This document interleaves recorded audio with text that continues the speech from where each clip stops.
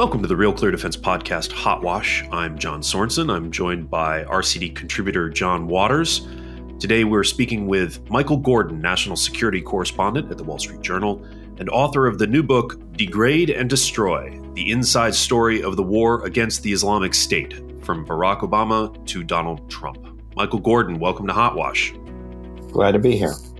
Michael, let's start big picture first. You've also written excellent books about the Gulf War, the invasion of Iraq. How was the battle against the Islamic State different from those other conflicts, or should we just see it as all part of the same ongoing story?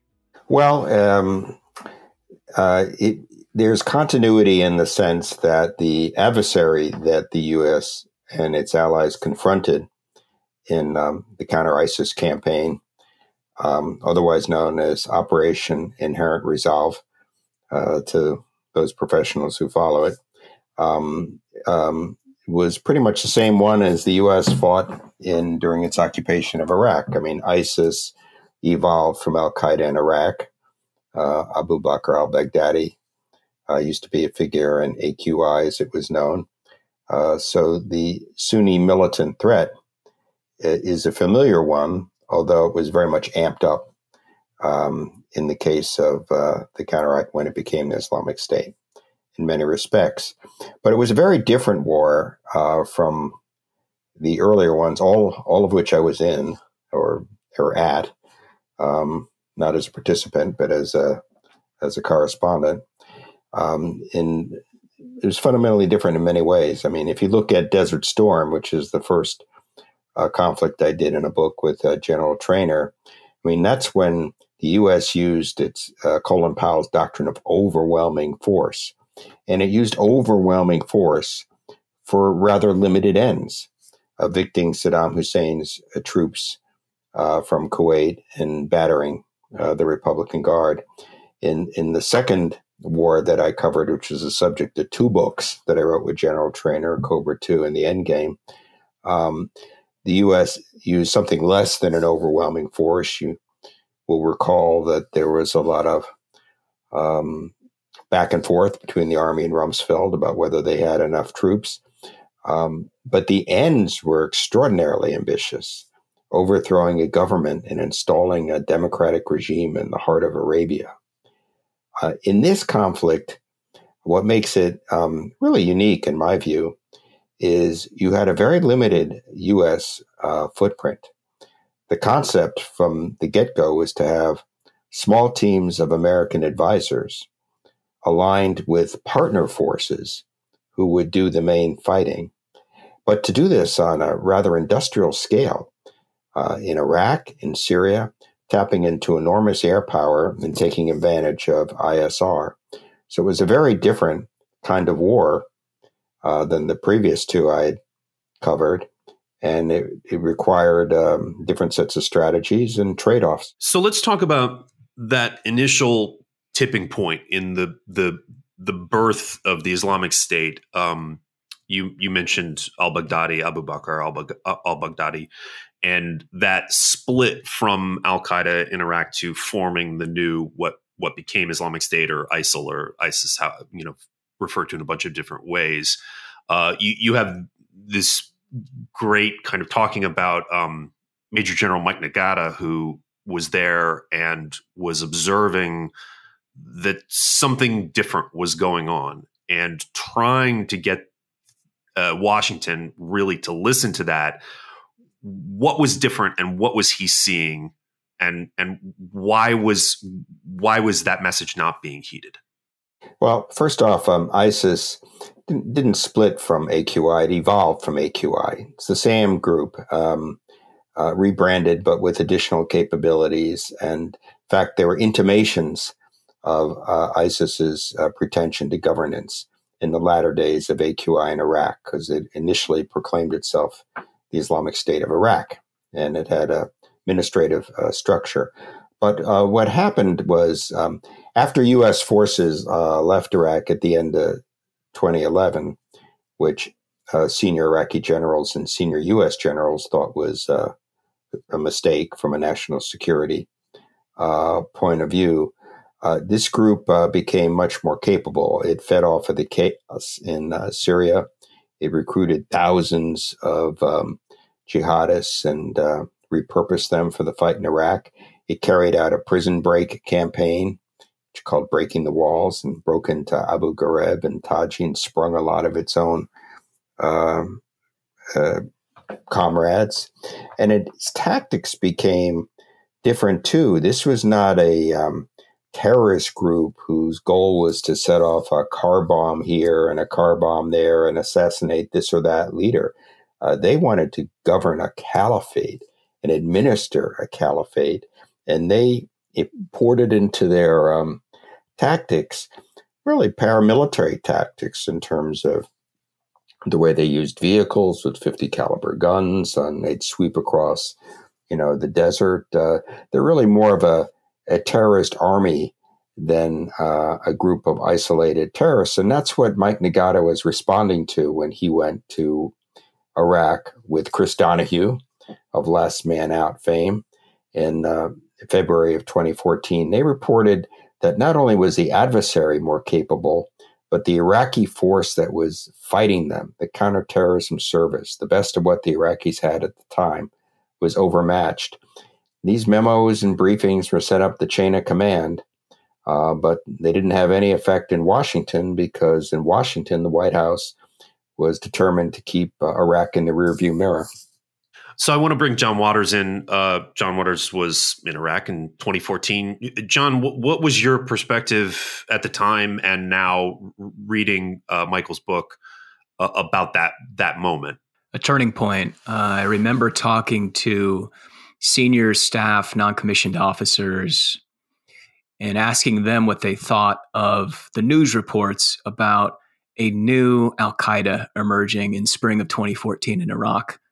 And they kind of shrugged their shoulders and said, same guys, different year, same thing. I don't expect anything different. And then at some point from the spring to the summer, everything changed. And I think you quote General Nagata as saying there was a degree of combat sophistication that was alien to me, even though I spent 3 years fighting here in the previous decade. We didn't control that environment anymore, did we, Michael?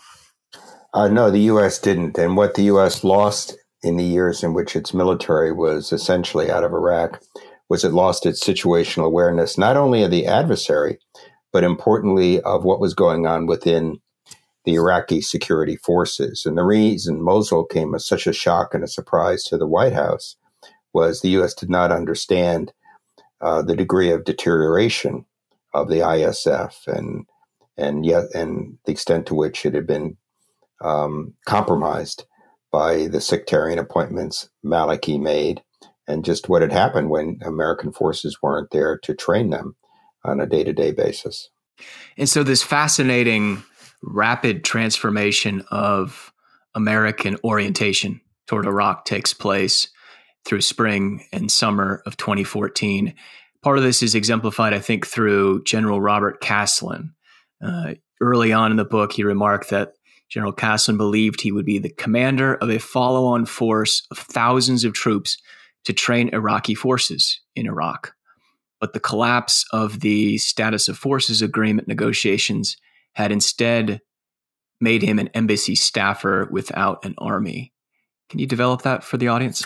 Well, if we flash back to 2010 and 2011, in 2010, Mike Barbera, who was then in charge of training the Iraqi forces, put together a briefing at the behest of General Odierno about the capability gaps, what the Iraqis couldn't do if Americans left Iraq, and how they needed all this enabling in terms of getting to the fight and intelligence support and logistics. They hadn't practiced combined arms, this and the like. So it was their strong recommendation of American commanders at CENTCOM, at DOD, and in Iraq that the U.S. maintain a substantial residual presence under a new SOFA to continue to mentor Iraqi forces. One of the people who made that recommendation was Lloyd Austin, who was then the commander in Iraq. And he wanted more than 20,000 American troops to stay there and perform these functions and also help the Iraqis get along with the Kurds and a whole set of functions. Well, that Michael, General Austin was CENTCOM commander at the time. Is that correct? No, General Austin was the Iraq commander at the time in Baghdad. The CENTCOM commander who shared these views and supported this was Jim Mattis. And the chairman of the Joint Chiefs at the time was Mike Mullen, Admiral Mike Mullen. And Admiral Mullen actually sent a letter that I note in the book to the White House, a confidential letter, saying that 16,000 troops was really the irreducible minimum. And this was like a 12-star letter. This is a letter that was his view, Mattis's view, and Austin's view.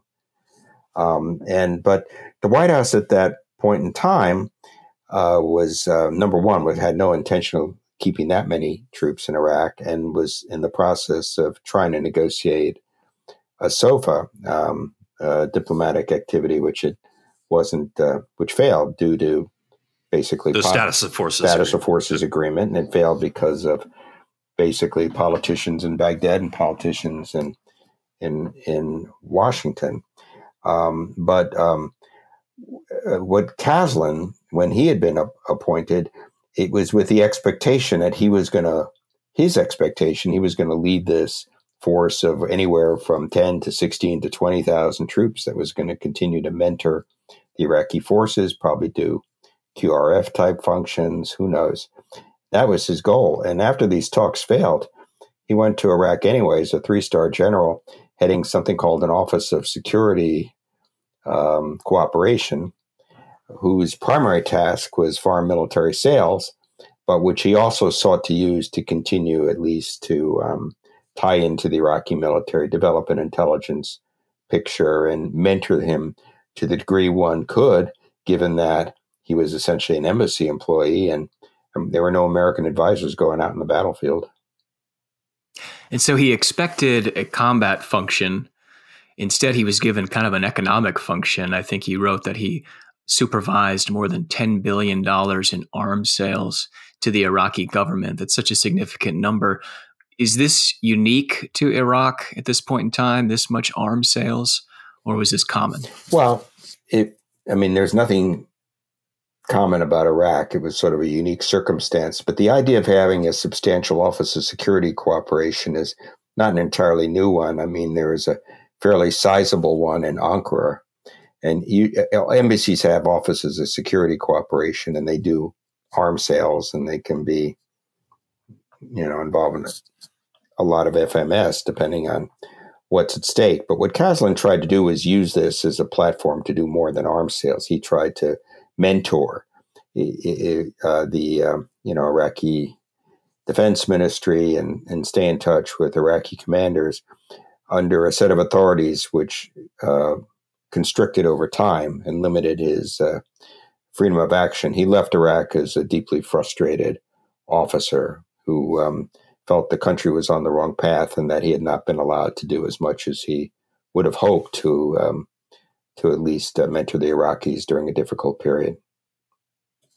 And so the picture you're painting of a 3-star Army general who's taken up an office in a State Department compound, overseeing an economic function, brings me to this image of the embassy at this point in time in 2014, as we're transitioning our engagement with Daesh or ISIS. And you write that the team initially set up shop in an embassy annex that had once been intended as a school for the children of American diplomats. You're writing about our early military footprint on the Baghdad embassy complex. Well, what was that about? Well, this is after American forces left Iraq in 2011, and after ISIS surprised the White House, but perhaps not the American Special Operations community, by taking Mosul.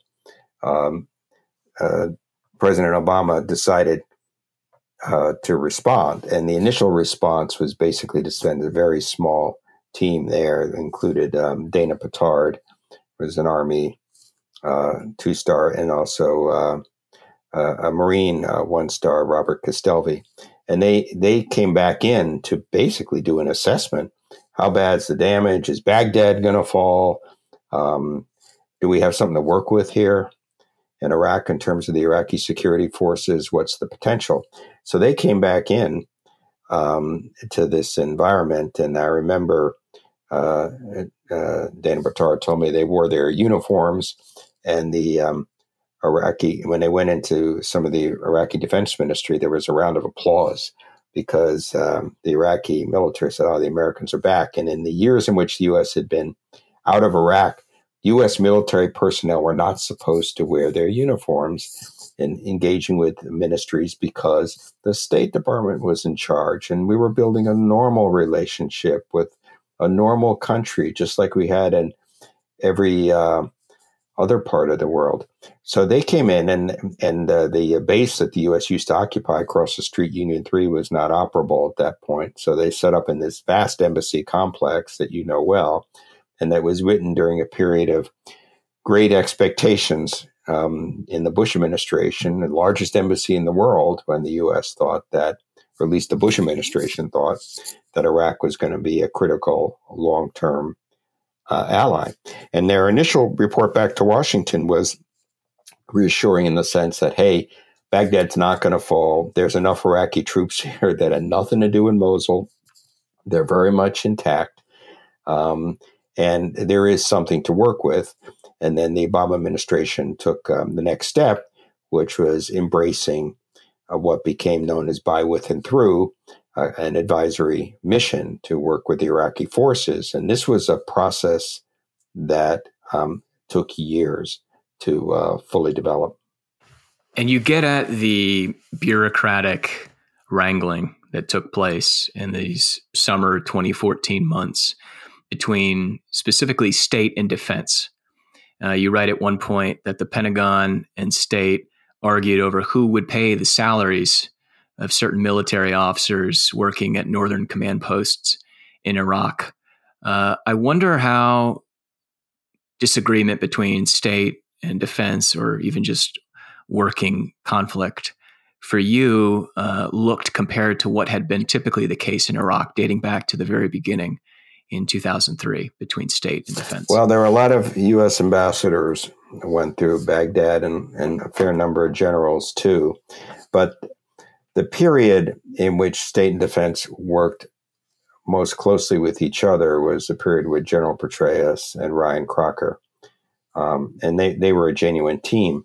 But remember, we're talking about a period in 2007 and 2008 when the fate of the country was in jeopardy, and the U.S. had mounted a surge of reinforcements to try to reclaim the tactical advantage from al-Qaeda in Iraq.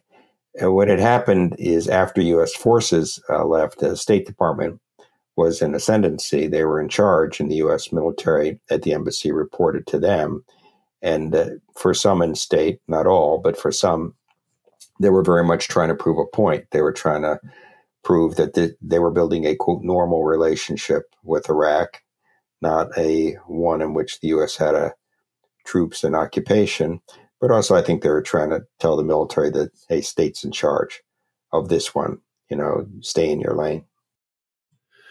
So let's progress forward to eventually in 2017, the battle to retake Mosul from ISIL forces. What changed that allowed that to become at least more of a limited success from the just kind of collapse of Iraqi forces in 2014? Well, first, the Iraqi forces were re-equipped and trained and had some experience under their belt. But on the U.S. side, they went through very important steps to evolve the strategy. Remember that when President Obama sent advisors back to Iraq and after the fall of Mosul and after a new Iraqi government was installed, the vast majority of advisors, basically everybody who wasn't not in the Delta Force, had to stay within the wire. They were advising remotely. So when Iraqi troops were out in the field, their military advisors would literally be inside the confines of a base, unless they were perhaps members of the SOF community. But so the vast majority of the advisors is done, of expeditionary advisor is done at a distance. It was not a very efficient approach. That changed. By the time Mosul came around, it took 2 years, but in the summer of 2016, the commander out there was then General McFarland, received the authority from General Votel at CENTCOM to send advisors with Iraqi battalions, was to cross the Tigris River. So that didn't have to be done remotely because it's really hard to do advising effectively that way.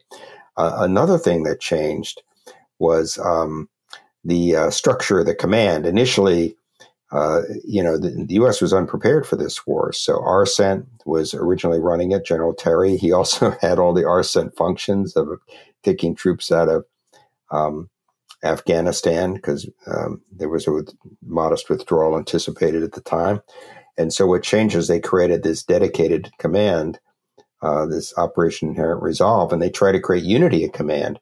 They never fully achieved that, by the way, but Ash Carter, who was then defense secretary, tried, so that the Syria theater and the Iraqi theater would be under the same commander. It was never fully achieved, but they moved a lot in that. So they had the advisors in the field. They had a new command structure. The air strategy changed. Early on, it was very much focused on tactical objectives near the front lines, what the Air Force denigrates as nefarious dirt. They wanted to do deep strike attacks against ISIS command centers and logistics and economic targets in Al-Qaim and Abu Kamal, and hit the tanker trucks and go over their banks, and all of which was more possible because ISIL was offering more targets of opportunity. They had a larger infrastructure than Al-Qaeda based previously. I mean, they were assembling heavy weaponry, and they were assembling large forces and things like that. I mean, isn't that a part of it? Is because ISIL tried to form as an army as opposed to an insurgent force? ISIS was a proto-state. It had a caliphate. It had a capital in Raqqa. It had administrative functions. It was a very organized entity, and it could be attacked as a state, which ultimately it was. But what I'm saying is that getting the authority for the commanders out in the field to do that took some doing. Right. And initially it was resisted at CENTCOM. And it took some importuning by the Air Force. They had to gain more control over ISR, because how you apportion the ISR determines whether you can find the targets in the first place. And so they sent AFCENT, the Air Force component of the CENTCOM, sent an intelligence officer to CENTCOM to make the case for doing more deep strike, which meant, hey guys, you got to give us more ISR so we can find these deep strike targets. And CENTCOM was initially hesitant, resistant to doing it. And one of the guys who was pushing for this also was C.Q. Brown, who was an air war commander out in Qatar and now is the head of the Air Force. And David Goldfein, then the Air Force Chief of Staff, also pushed for this. But there was a lot of pent-up frustration on the part of the Air Force that they weren't being allowed to go as deep as they wanted. It got to the point where David Goldfein went to Joe Dunford, then the chairman, and said, let the Air Force run the command.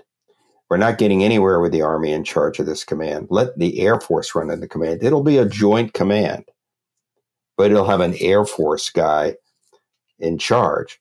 And General Dunford's response, and I've touched base with him on this, was, well, thank you very much. We're going to keep things the way they are because the Army had the experience running these commands. But by the time the Mosul fight came around, the U.S. was doing deep targeting. It had advisors in the field, though not as far forward as it would eventually have.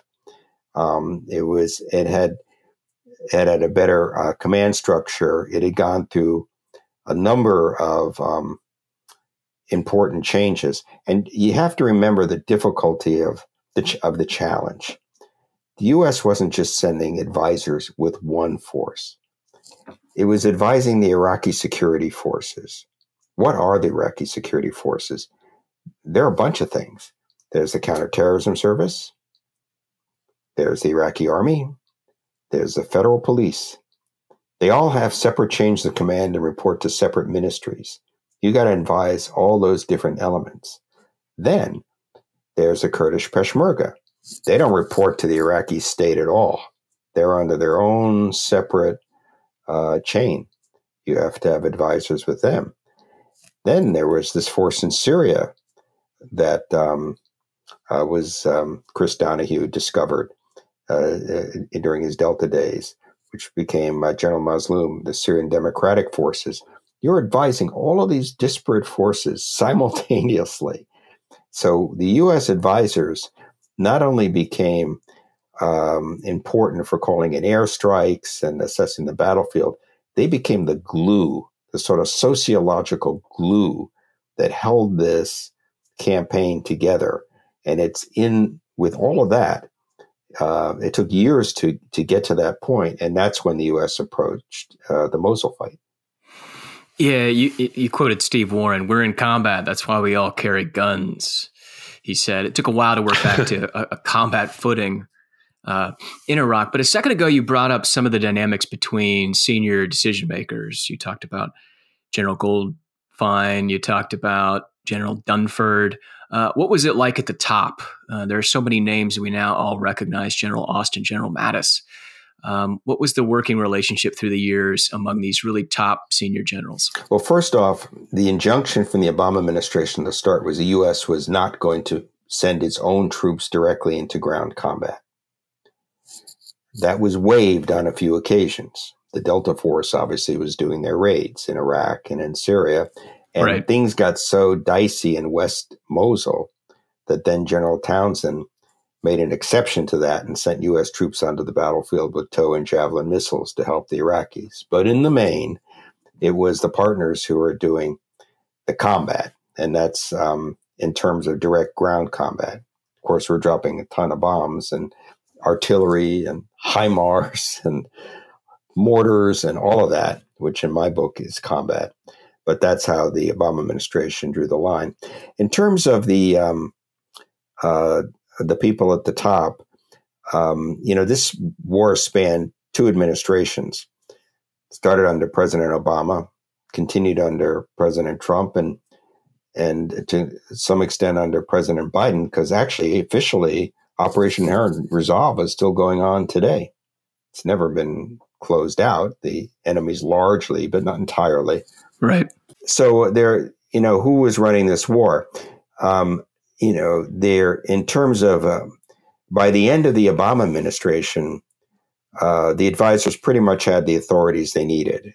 They didn't have them completely by the start of the Mosul fight, but the Iraqis suffered some setbacks in East Mosul, and that led General Townsend to issue a tactical directive that put advisors further forward. They still weren't supposed to be on the front lines, but they were supposed to be close to it.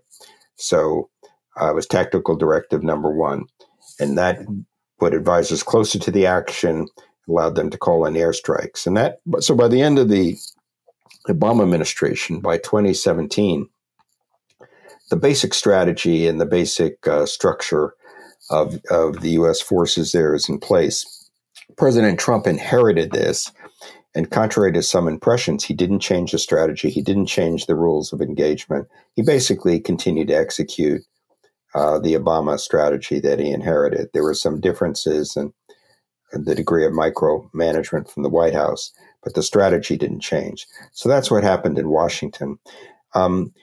Key figures who people often don't think of really include the folks that were doing the advising in the Mosul arena. And, the common person knows Trump and Biden. But how many have heard of Colonel Pat Work, now a general, who was the advisor in West Mosul to Abdul Amir, the Iraqi commander, an absolutely essential person, both of them, in prosecuting the fight. And in East Mosul was Colonel Brett Sylvia from the 101st, now also a general on the Joint Staff. And he was essential for doing a lot of the interaction with the Iraqi commanders. And why was this so important? Because when you have a partner force who's doing the brunt of the fighting and the dying on the ground and making most of the sacrifices, you can't order them around. They have their own politics and their own agenda, but you can try to lead them in the right direction. and by building up your own credibility with them, but by becoming indispensable to their success. And as Work would say, his philosophy was deposit, deposit, deposit, so that he could one day make withdrawals to the U.S. If Abdul Amir wanted to go to a certain place and carry out an action, the U.S. would try to do the ISR in the air to make that possible. But there came a few times, critical moments in the Mosul fight, where the Americans went to the Iraqis behind the scenes and said, hey, you've got to do this completely differently from the way you're planning. And what happened in West Mosul was, and I was there when this happened in a closed meeting with the Iraqi prime minister, was the Americans said, basically was trying to lead them to open a second front in Mosul. And so a lot of the key figures, I think, in the war against ISIS are people who are the advisors and people who the average American probably never even heard of. So some of the partner forces that you mentioned earlier include the Kurds, the Peshmerga, the what became the Syrian Democratic Forces, the YPG. Talk about the role and relationship of the Kurds and how that became really complicated with the relationship with Turkey and Syria, and ultimately Trump pulls forces back, which exposes the Kurds to retaliation from the Turks. Can you talk about how that dynamic complicated those relationships and what the Kurds' role was as an ally in the region? So there are different alliances among the Kurds, and they can't be painted with one brush. You may recall there was a press conference, I remember at the United Nations I was at, and there was a Kurdish reporter, and President Trump referred to him as Mr. Kurd. But there are many different Kurds, and in Iraqi Kurdistan, there was the KDP, which is really the dominant party under the Barzanis. And then in Sulaymaniyah, there was the PUK, which was under the Talibanis. And they were sort of rival poles of influence. Well, the U.S. military had to deal with both of them. And it was through the Kurds in Sulaymaniyah, Lahore Talabani, made an introduction for Chris Donahue to the Kurds in Syria, which were then known as the YPG. And it was this commander, Mazloum. And that meeting happened in August 2014. And in that meeting, then Colonel Donahue, now Lieutenant General Donahue, head of the 18th Airborne Corps,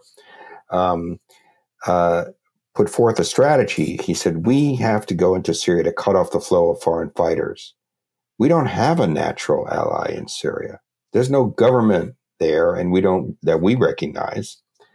And you, the YPG, could be our partner force. And the name of this operation was Talan Anfal.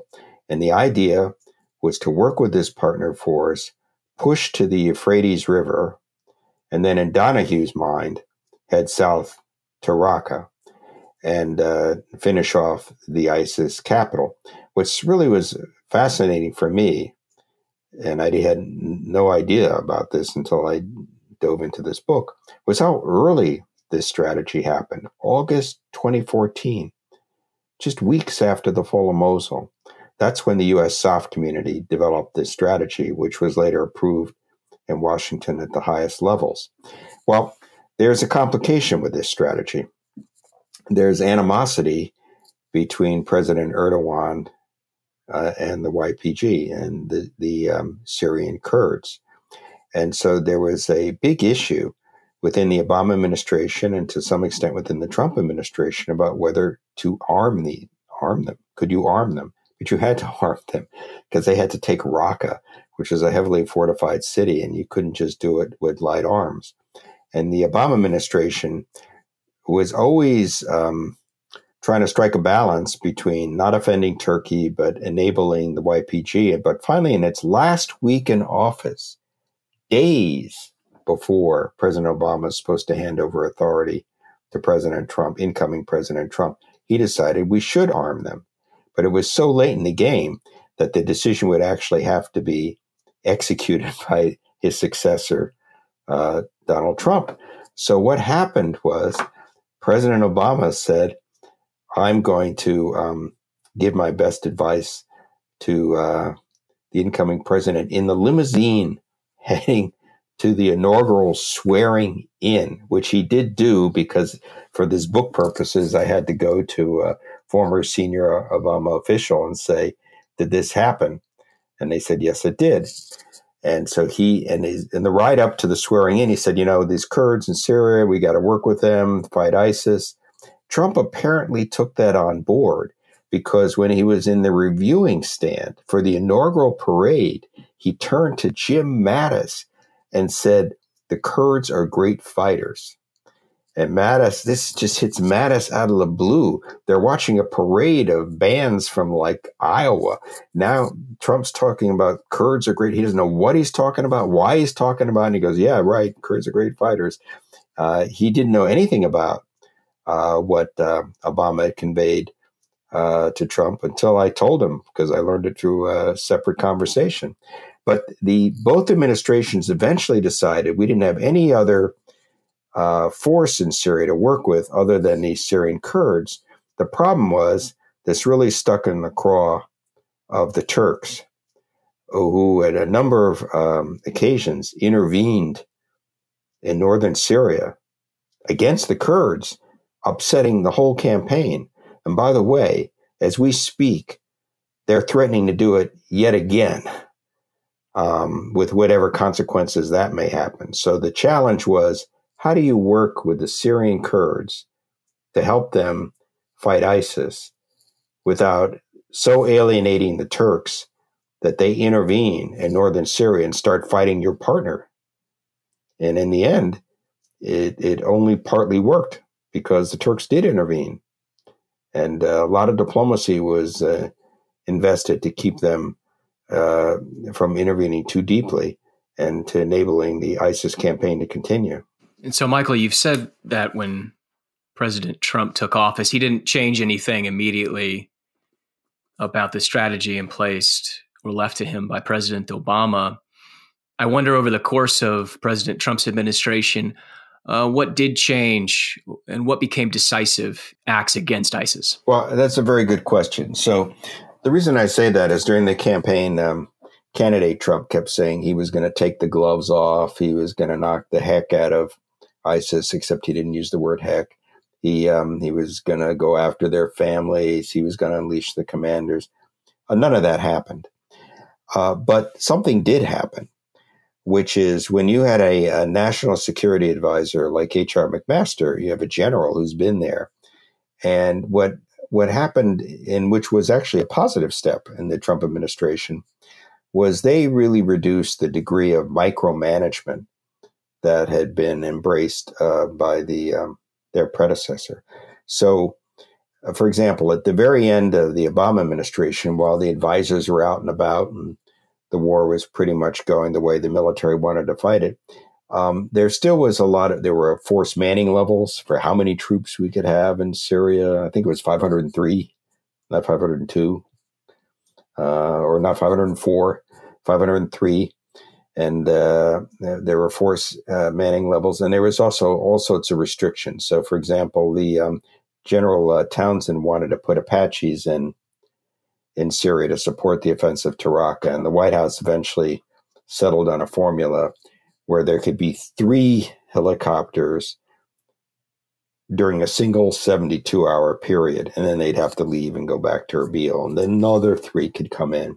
So Obama was, under Susan Rice, was often trying to strike a balance between fighting ISIS and avoiding getting too heavily engaged. That was a big concern.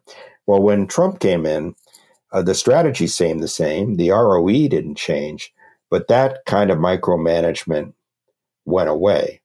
And McMaster told me, I don't need to tell, the military how many helicopters or pieces of artillery they can pull into Syria.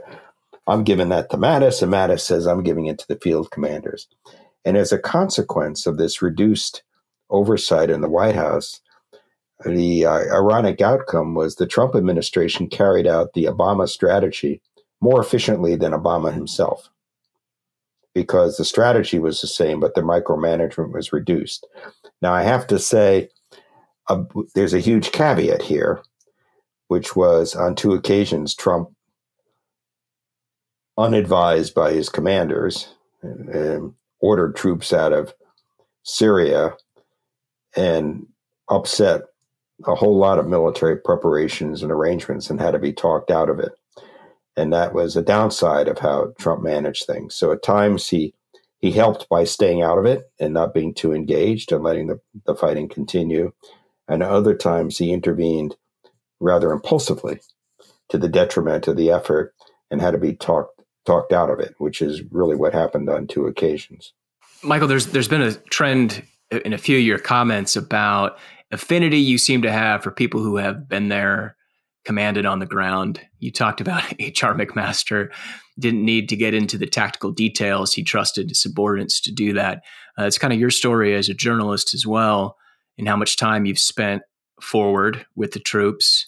Is it 3 previous books you've written with former Lieutenant General Traynor? Prior books for General Traynor. He's passed away, but yes, we did 3 books on these wars, and this is the 4th, which I did solo, but in the same spirit. And so what is it for you about people who have been there that makes them different, I guess, as decision makers? Well, I think it's important to be there, and that doesn't mean you have to be in the military. I mean, someone like Ryan Crocker, for example, or Stu Jones, for example, who another ambassador. Ambassadors who's Robert Ford, who is our ambassador in Syria, who get out and about in the field, have a good feel for the country and have been in crisis situations, bring something to decision-making that's very valuable, which is how things work and how things don't work.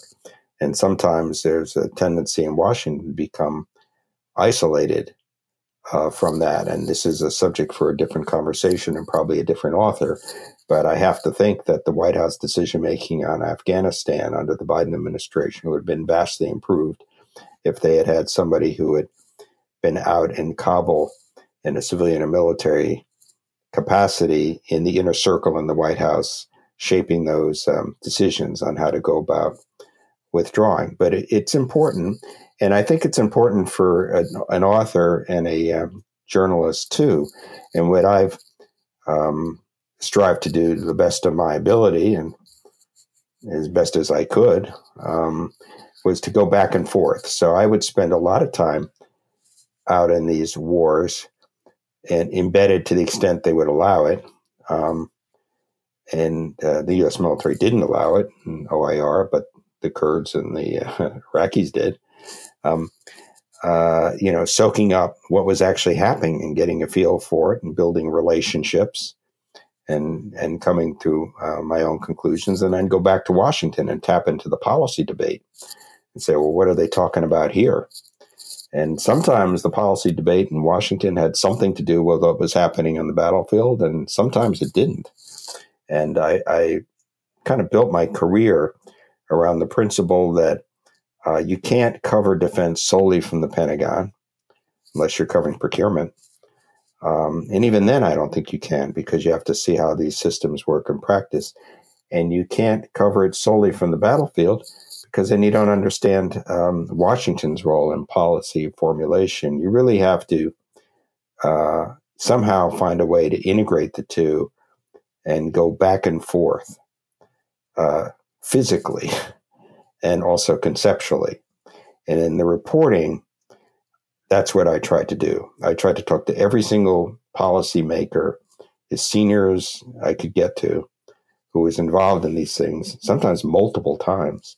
And I tried to talk to everybody I could find who was out there in the field with time and resources available, from the general down to the non-commissioned officer, who was out in Mosul doing stuff. And out of this mosaic, I tried to put together a comprehensive picture of what happened and all the complicated interactions between all these individual decisions. And that raises the next question for me, that comprehensive picture. You've been doing this for 30 plus years, started with the Generals' War, Cobra II, the End Game, now here with Degrade and Destroy.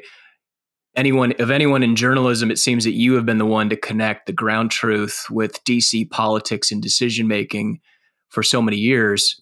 Tell us, what's the current state of our engagement in the Middle East? Well, it's an excellent question. I'm not sure I have a good answer for you, but I feel that right now, as you know, the Pentagon is very much focused on its national defense strategy, which is China is the pacing threat, as Lloyd Austin calls it, and Russia is the acute threat. It's an interesting finesse because acute doesn't tell us how long they expect the Russian threat to last. I lived in Russia for 4 years. I was in Chechnya with the Russian army. Didn't write a book about it, thought about it, but didn't. And I don't think the Russian threat is going away anytime soon, despite their clumsy performance in Ukraine. But there's a whole rest of the world out there. The Middle East, there are a lot of ungoverned spaces. Those dangers aren't going away because we chose to direct our strategy elsewhere. And so this gets an important point that I try to make in the book, which is, what are the lessons of this conflict against ISIS for the future? Is this just a one-off? Okay, we did that. It's over with now. Who cares? Or does it have some lessons? And I believe it does, because with our focus on China and our secondary focus of necessity on Russia, still the only country that has a nuclear arsenal that poses a true existential threat to the United States, we still have to attend to a whole array of possible threats in the Middle East and other parts of the world. And you can't say this is militant threats never going to arise again, but the days in which we sent hundreds of thousands of troops out there to fight them are gone. So how are we going to have to do this? It's going to have to be some variation of the strategy we did against ISIS, by, with, and through, by the partner, with American and allied support, through some sort of policy and legal framework.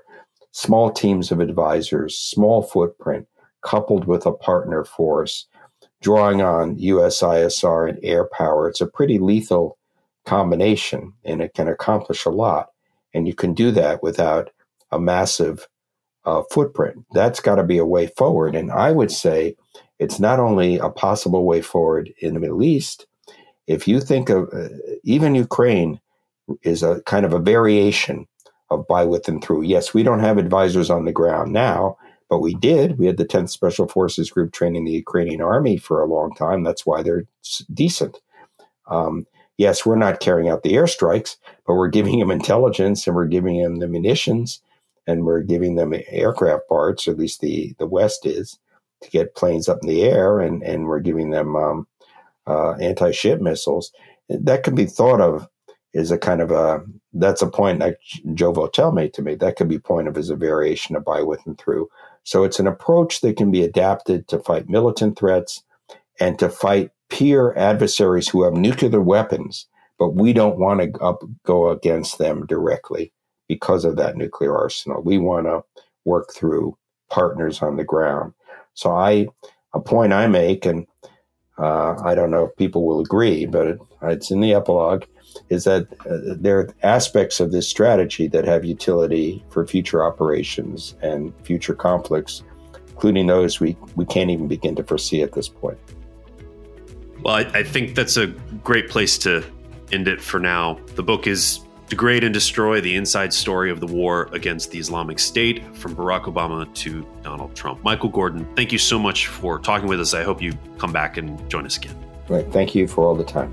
And thanks to our listeners. Be sure to subscribe to the podcast on iTunes or wherever you listen. In the show notes, you can find a link to sign up to receive the Morning Recon, our daily newsletter summary of defense news. For Real Clear Defense editor David Craig, John Waters, and everyone here at Hot Wash, I'm John Sorensen.